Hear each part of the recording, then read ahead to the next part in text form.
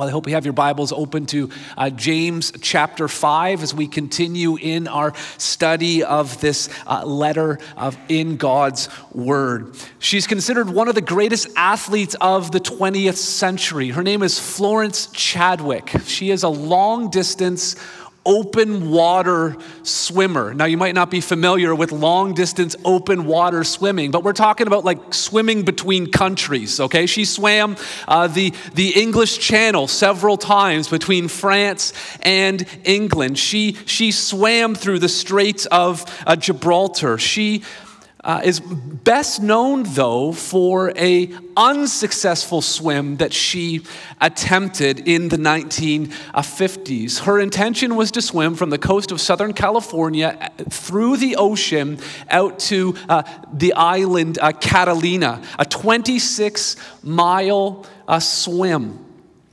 And she didn't complete it. About 15 hours into swimming with rowboats on either side, keeping an eye out for sharks, Chadwick noticed that fog began to settle in where she was swimming, and she could no longer see the island. She couldn't see the shoreline, and eventually she just got disoriented. She got discouraged. She started to feel weak. She started to feel tired. She thought she was too far from shore to make it, so she climbed into one of those rowboats, only to discover that after swimming 25 miles, she was less than 1 mile away from shore. This is what she said. She said, "All I could see was fog. I think if I could have seen the shore, I would have made it. I think if I could have seen the shore, I would have made it." 2 months later, Chadwick attempted to make the same swim. The fog came back, but she had disciplined herself in her training, not just physical discipline, but mental discipline, to have in her mind the image of the shore as she took every stroke through the water. And she made it, and she smashed the record for that swim, which had previously been held by a man. And this is a wonderful example of focusing on the finish. Today's message is titled this: Wisdom About Eternity. Wisdom about eternity. If we are going to live with wisdom in this life, we need to focus on the shore. We can't let the fog of this world prevent us from seeing clearly what lies in front of us in terms of eternity. So if we want to live lives of faithfulness, we must focus on the finish. If we want to live lives of faithfulness, we must focus on the finish. James begins here by addressing a group of people who are not focused on the finish. They're focused on finances. He begins by saying, "Come now, you rich." He says, "Weep and howl for the miseries that are coming upon you." Weep and howl for these miseries that are coming upon you in the future. You can't see the shore. The fog of affluence, the fog of the culture and the world that you're living in is preventing you from seeing things clearly. And so we're really going to look at two groups of people here today. Our message has 2 points. Here's the first one, that when we focus on eternity, we gain perspective on true wealth. When we focus on eternity, we gain perspective on what is truly valuable, on what true wealth, true riches actually is. Now, James begins here by addressing this group of people that he calls the rich. Now, we need to identify, who is he speaking to here? Who is he saying would be anticipating things like the miseries, and who should be weeping and howling? Is he talking about Christian wealthy people, the kind of Christian wealthy people that he spoke about in chapter 1, verse 9 and 10, when he said that the wealthy brothers should rejoice in their humiliation because all that they have is going to fade away? Is he talking about the rich Christian described in James chapter 2 when James was talking about partiality, how a wealthy Christian comes to church and then an unwealthy Christian comes to church? And why do we treat those two people differently? No, that's not who James is talking about. Every time James is talking to Christians, he's continually calling them brothers. Let me show you what I mean. I'll just put a couple of examples here on the screen for you. I won't be able to read them all out, but he's always referring to them as brothers, as brothers, as brothers. But now in this instance, he just says, "Come now, you rich."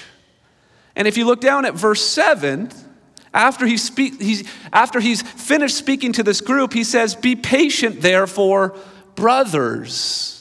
So he's talking to this one group he identifies as the rich, but then he says, "Now therefore," and now that I've finished speaking to them, now I want to talk to you as brothers and sisters who are part of the family of God. He's contrasting these wealthy unbelievers with the way Christians ought to live.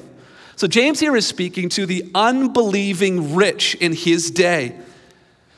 But why would he be addressing non-Christian rich people in a letter that he wrote to a bunch of Christians? Like, how are the non-Christian rich people ever going to even read what James is saying? Well, remember when you're reading through your Old Testament and you get to some parts in like Isaiah and Jeremiah and Ezekiel and Amos, and you have these oracles about Babylon or about Syria or Tyre or Egypt. You have all of these statements that are made, but the letters, the Old Testament books were written to be read by the Jewish people, and yet you have all of these indictments, you have all of these prophecies made about these other nations. Well, that's kind of what's happening here in the book of James. James is allowing the Christians to kind of eavesdrop on what God wants to say to this group of rich unbelievers. He wants them to eavesdrop on this conversation because he doesn't want them to envy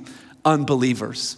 He doesn't want them to imitate these unbelievers. He doesn't want them to be afraid of these unbelievers. And he knows that there are wealthy Christians who will be reading this letter, just like so many of us. I mean, just by the fact that we live in North America means that we're wealthier than the rest of so many people in our world.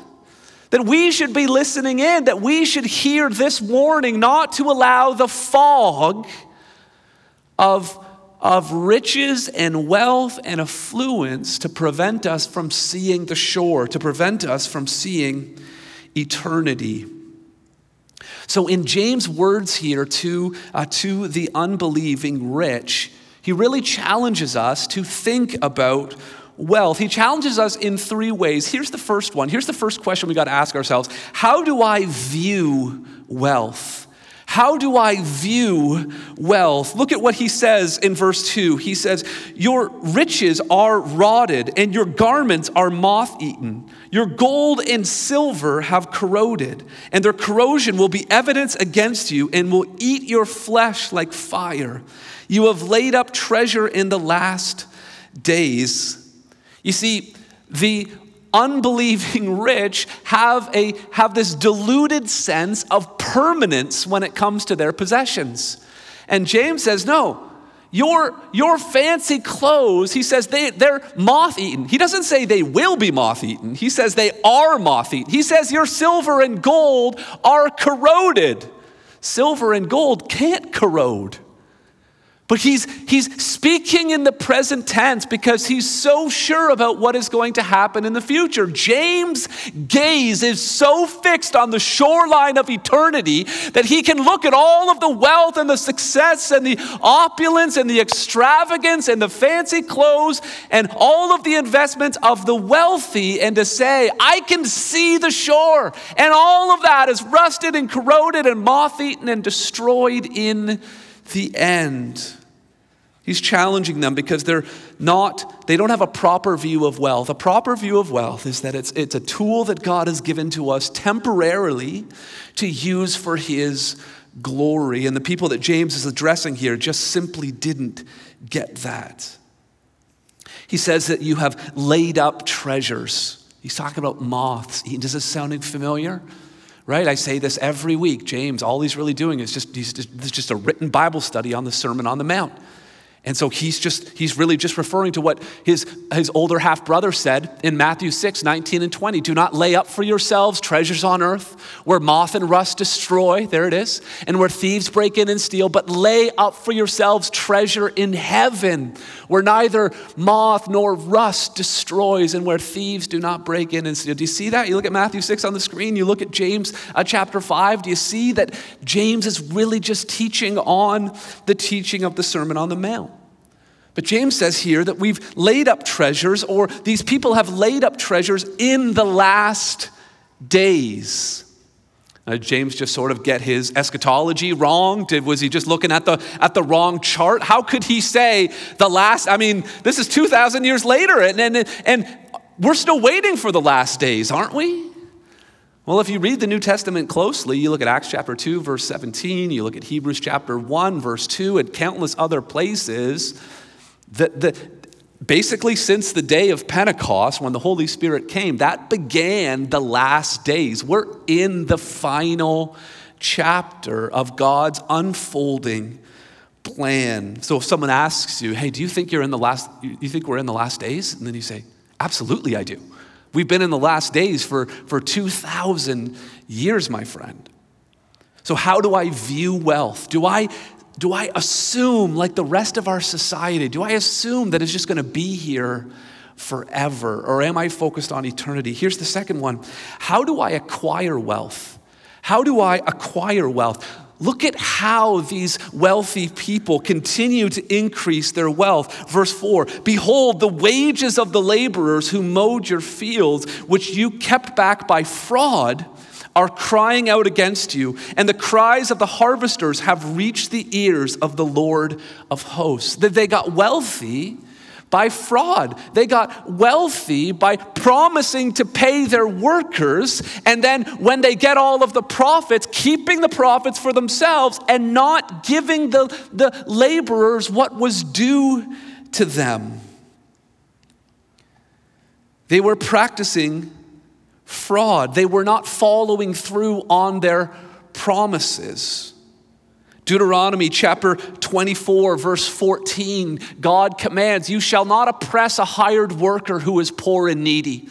You shall give him his wages on the same day before the sun sets. For he is poor and counts on it, lest he cry against you to the Lord and you be guilty of sin. And James here is saying these laborers, they have cried to the Lord. And God is listening. Remember, James is writing this so that the Christians can sort of eavesdrop on what God is saying to the rich. And this can be comforting, especially for those poor Christians who were the laborers, who were being oppressed, because they could know that God is listening to their cries. And notice how he's referred to. He's the Lord of hosts, the God of armies, the one who is large and in charge, the one who will come and make everything right.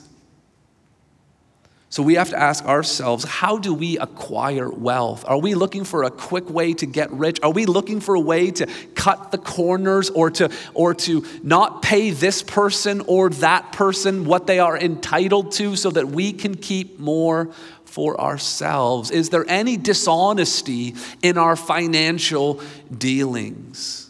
Is there any dishonesty in how we handle our taxes? Is there any dishonesty when we, Lord willing, travel to other countries and make declarations about what we're bringing back with us? Is there any dishonesty about what our region knows or understands about our property or our building or anything that we own? Any dishonesty about how we insure our vehicles or anything like this? This is not how God wants us to handle our wealth. So we got to ask ourselves, how do I view wealth to make sure that we don't think it's permanent? And then how do I acquire wealth to make sure that we're not doing anything deceitful or wrong in order to get it? And then the last one is, how do I use wealth? How do I use the wealth that God has given me? Look at verse 5. You have lived on the earth in luxury and self-indulgence. You have fattened your hearts in a day of slaughter. So this group of people that James is addressing, they have spent all of their wealth on themselves, all of it for the purpose of luxury and self-indulgence. This is not God's intention for how we are to use wealth. We aren't just supposed to spend it on ourselves, but invest it in doing good to others. That's what God desires us to do. And he says that these people have fattened your hearts in a day of slaughter. James here is just using the analogy of an animal that's about to be slaughtered for food. You think about if you go down Winston Churchill and just head north out into Brampton, the first thing you'll see on your right is Maple Lodge Farm, right? Truckload after truckload of chickens. And those chickens think they've got it made. Their whole life, they've had shelter. They've had more food than they've ever wanted, probably more food than they do want. They think they got it made. They don't have a care in the world. They're not thinking about what is coming next. And loved ones, listen, money and wealth can have that effect on us.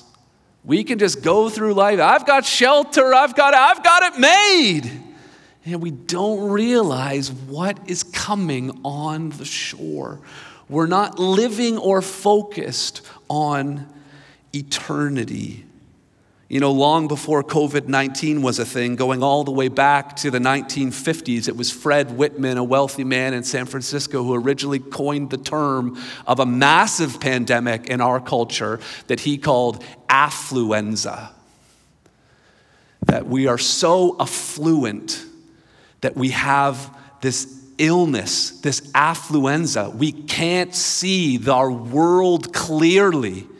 We can't see the future clearly. We can't see eternity clearly because we're so distracted by all of this stuff. It's a sickness. We're just not thinking. That's what James is warning these wealthy people about. And then it gets really dark in verse 6. He says, "You've condemned and murdered the righteous person. He does not resist you." Again, these wealthy people were powerful. They could have influence on the courts and court decisions. If anyone tried to accuse them of wrongdoing or of the fraud that they were committing, they could have these people put to death. Why? Killing another person so that they could go on living the way that they want to live. It gets really dark really fast. But here's the truth. Jesus said in the Sermon on the Mount in Matthew 6:24, he says, "No one can serve two masters. For either he will hate the one and love the other, or he will be devoted to the one and despise the other. You cannot serve God and money." God is not particularly concerned whether or not you have money, but he is very concerned about whether or not you serve money or worship money. If God is your God, then money is your tool. But if money is your God, then you'll end up doing things like verse 6. That's the extreme example. People being put to death so that you can go on living your lifestyle. But it means that because money is your God, it doesn't matter about being honest or telling the truth or having integrity, because that's what God cares about. But if money is your God, you just do whatever you need to do to get more money. The almighty dollar. Worshiping money. And then rather than having God satisfy you, the gospel satisfy you, the word of God and fellowship and worship satisfy you, you're continually going to money to try to satisfy you, which never does. And so you continue to accumulate more things that will be moth-eaten and corroded. Only God can satisfy. Listen, we live in a world where so many people are worshiping the God of money, and it's leading to so much dissatisfaction and destruction in our world. And the way that we sin with money is just one of the various ways that human beings sin against one another. And Jesus came, 2 Corinthians 9 says that Jesus came who was rich. He became poor so that we could inherit spiritual riches. He came and suffered and died on the cross for us. And if you're here today and you've been chasing the God of money, you can turn from that. Turn to the true God, confess your sin, and believe in Jesus and commit to following him. He's a far better God than money is, and he will satisfy you like money never can. So James now turns his attention, focusing on this theme of eternity. He turns his attention to the believers, to those who have made that decision, to those who have said, I'm not going to try to be satisfied with money or with wealth. I'm not going to let finances be my God. I'm going to let the Lord Jesus be the Lord of my life. So he turns to them now in verse 7. He says, be patient, therefore, brothers, until the coming of the Lord. See how the farmer waits for the precious fruit of the earth, being patient about it until it receives the early and late rains. You also be patient. Notice 3 times there, twice in verse 7, once in verse 8, he uses the word patient. He uses the word patience again in verse 10. He uses the word steadfast twice in verse 11. What he's calling the believers to, he's telling them, get your eyes on the shore. Focus on forever. Focus on eternity. And here's what will happen. We not only gain perspective about true wealth, but we also grow in patience in the midst of our suffering. We grow in patience in the midst of our suffering. That's what happens when we focus on eternity. James here is going to use 3 illustrations of patience. I just read to you the verses about the farmer. Here's the first illustration. Here's what we can learn from the farmer. Trust God with what you can't control. Trust God with what you can't control. If you want to be a farmer, you have to have patience. Like the only thing that grows overnight is dandelions. Have you ever noticed that? You work on your lawn in the afternoon, you go to bed, you wake up, that's the only crop that grows overnight, but no one wants it. If you want anything worth eating, it's going to take time. You can't grow. I know a lot of us, we got tomato plants maybe this high right now in our garden. It's going to take time, right? You need patience. If you want to grow beans, if you want to grow carrot, whatever you're trying to grow, it's not going to happen overnight. Farming is inherently linked with the discipline of patience. He says that the farmer must be patient. He waits for the precious fruit of the earth. And this says, until it receives the early and the late rains. Here's the thing about precipitation. You can't schedule it into the calendar. You can't say, well, I'm going to plant my seeds here, and then I'm going to have it rain on Tuesday, and then a day off on Wednesday. It's going to rain again on Thursday. You can't schedule rain. You have to trust God with what you can't control. Now, don't mishear me here, okay? When James is talking about patience, being patient is not the same as being passive.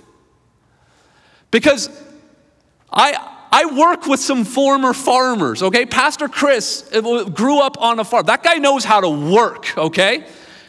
Dawn till, sometimes I have to tell that guy to stop working.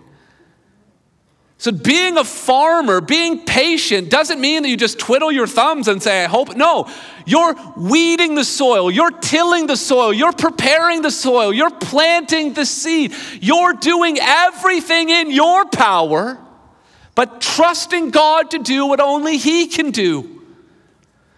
I was talking to a friend this week about a lesson that I learned a couple of years ago where you take a piece of paper and you put a column down the middle. And you write what Ted can do on one column, and you write what God can do on the other column. And you think, so here's my situation, here's the circumstances I'm facing, here's what I'm struggling with. Here's what I can do in the midst of this trial, in the midst of this struggle, but here is what only God can do. That's what the illustration of the farmer teaches us. He says in verse 8, establish your hearts. Get your heart in the right place. Remember in Matthew 6, we've already been there a couple of times. Jesus said, where your treasure is, there your heart will be also. Get your hearts in the right place.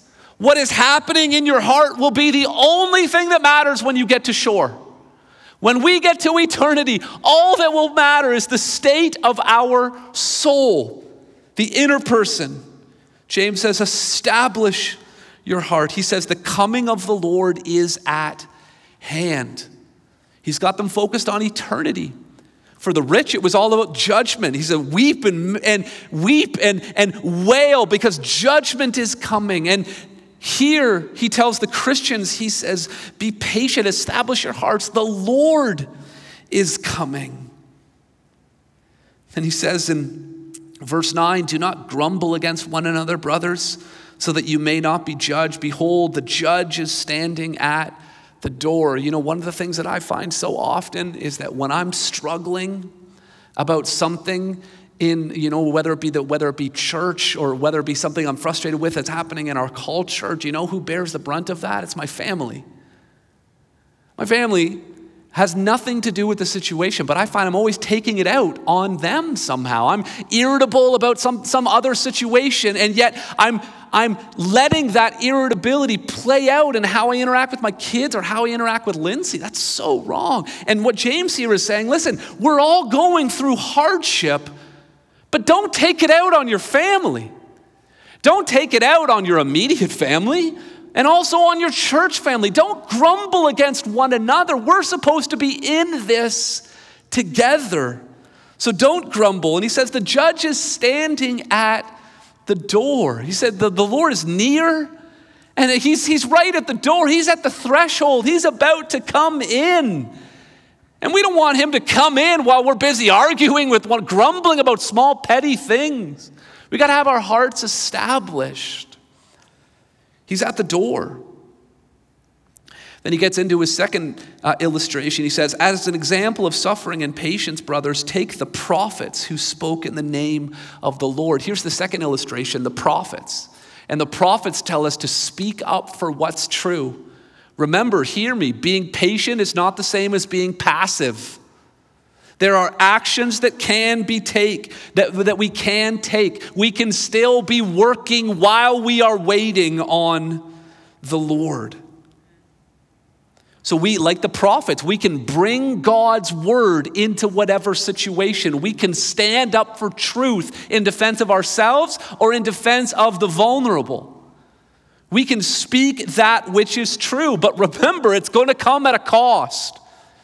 Because you read about these prophets, you read about what happened in Jeremiah's life. You read about things that took place in his life as he stood for truth and stood alone.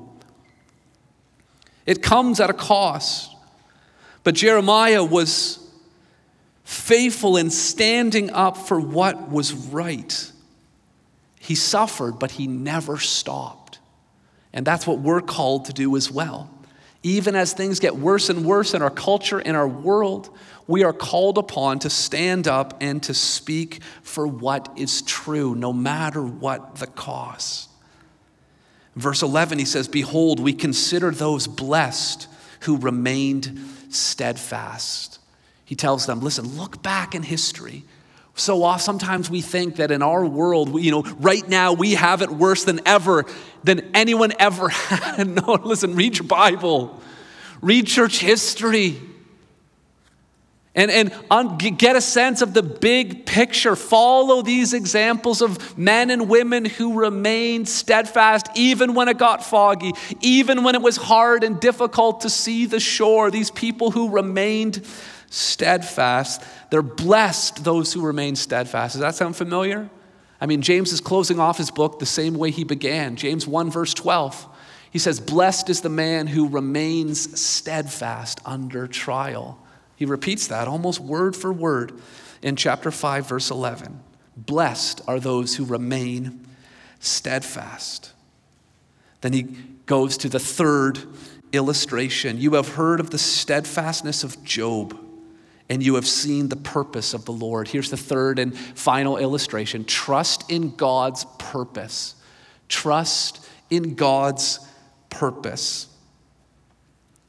Now, if you don't believe that God wants any of his people to be wealthy, then you're going to have a hard time with the book of Job, because Job was a very, very wealthy man.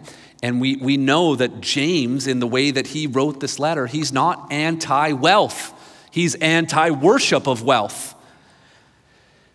And he uses here the example of Job, a very wealthy man, a very faithful man. And those two things are not opposites. You can be wealthy and you can be faithful. And then Job had everything taken away from him. So much to the point where his wife advises him towards suicide. She says, curse God and die. That's how bad it was. And yet Job remained steadfast. And reading the book of Job requires some steadfastness. And sometimes we think, wow, 42 chapters is a long book, a lot of long, confusing speeches. But then we need to sort of reorient, like, okay, I'm complaining that I have to read this long book. Job lived through this. Not only was he going through all of these struggles, he also had these bonehead, well-intentioned friends preaching at him all the time. Really, they were preaching at him a prosperity gospel, that if God was really for him, that he would have all of his wealth and nothing would go wrong in his life. So Job is not only going through all of the anguish of everything that he lost, everything that was happening to him physically, but also with these misguided Bible interpreters that were continually coming at him and accusing him. But Job understood something about purpose. Job, listen, in all the confusion and trying to read through the book of Job and make sense of what everyone's saying and even make sense of what Job is saying, there's a couple of moments of precious clarity in that book. Particularly in chapter 19, verse 25, where Job says this. He says, "For I know that my Redeemer lives. And at the last," again, he's focused on the finish.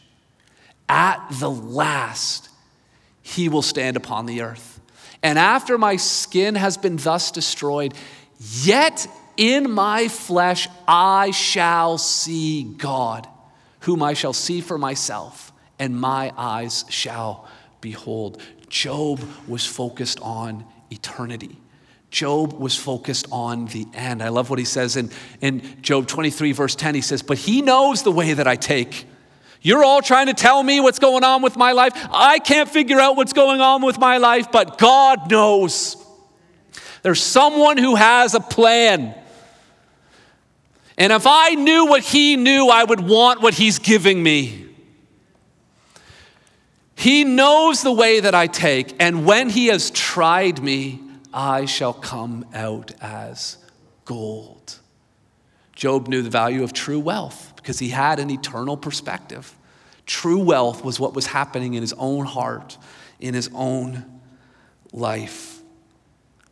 Going back to James 5:11, it talks about the steadfastness of Job, and you have seen the purpose of the Lord. That word purpose is the Greek word teleos, which we've mentioned a number of times in the book of James. Sometimes it's translated mature. Sometimes it's translated complete. That God has there's an end in mind. There's a purpose. There's a plan. There's a maturity that God is doing.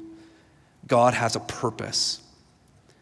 And then James finishes this brilliant paragraph here by saying, how the Lord is compassionate and merciful. The Lord is compassionate and merciful. And here's fundamentally what we need to hear. That when we're focusing on eternity, when we're looking through the fog and picturing the shore,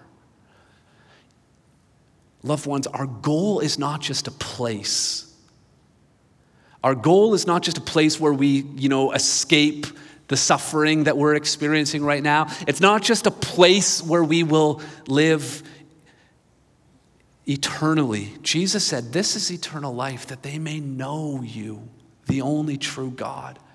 To have an eternal focus is to have a focus on God. Because on the shore, our Father is standing there.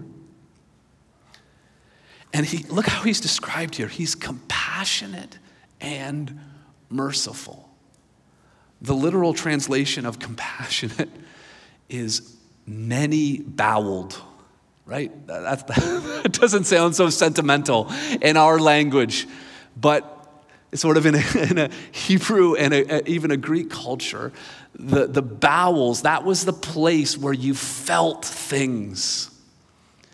And God is described as many-boweled, that he feels more than we feel. And that he is merciful, that he doesn't treat us the way that we deserve, even when we follow and wander from here to there to chase worldly pursuits. He is merciful to us. So when we focus on the finish, when we focus on eternity, we're not merely focused on a place or a period of time, we're focused on a person, our God, who loves and forgives, who lifts us up when we fall, who puts us together when we're broken, who heals our wounds, and who wipes away our tears. Loved ones, keep your eyes on the shore. Keep your eyes on the Lord. Get a right perspective about wealth in this world and gain patience and strength and grace when we experience suffering here. Let's pray together. Our Heavenly Father, we want to thank you for your word. We thank you for your character. We thank you that you are a God who is compassionate and merciful. Lord, I pray that we would live the way that James tells us to live. Live knowing that you are at hand, that you are at the door, that you are coming soon. So Lord, we pray as James has promised, we pray that as we draw near to you, Lord, that you would draw near to us, and that we would know your compassion and know your mercy and know how to live rightly in this world for your glory. Lord, we love you and thank you in Jesus' name. Amen. Amen.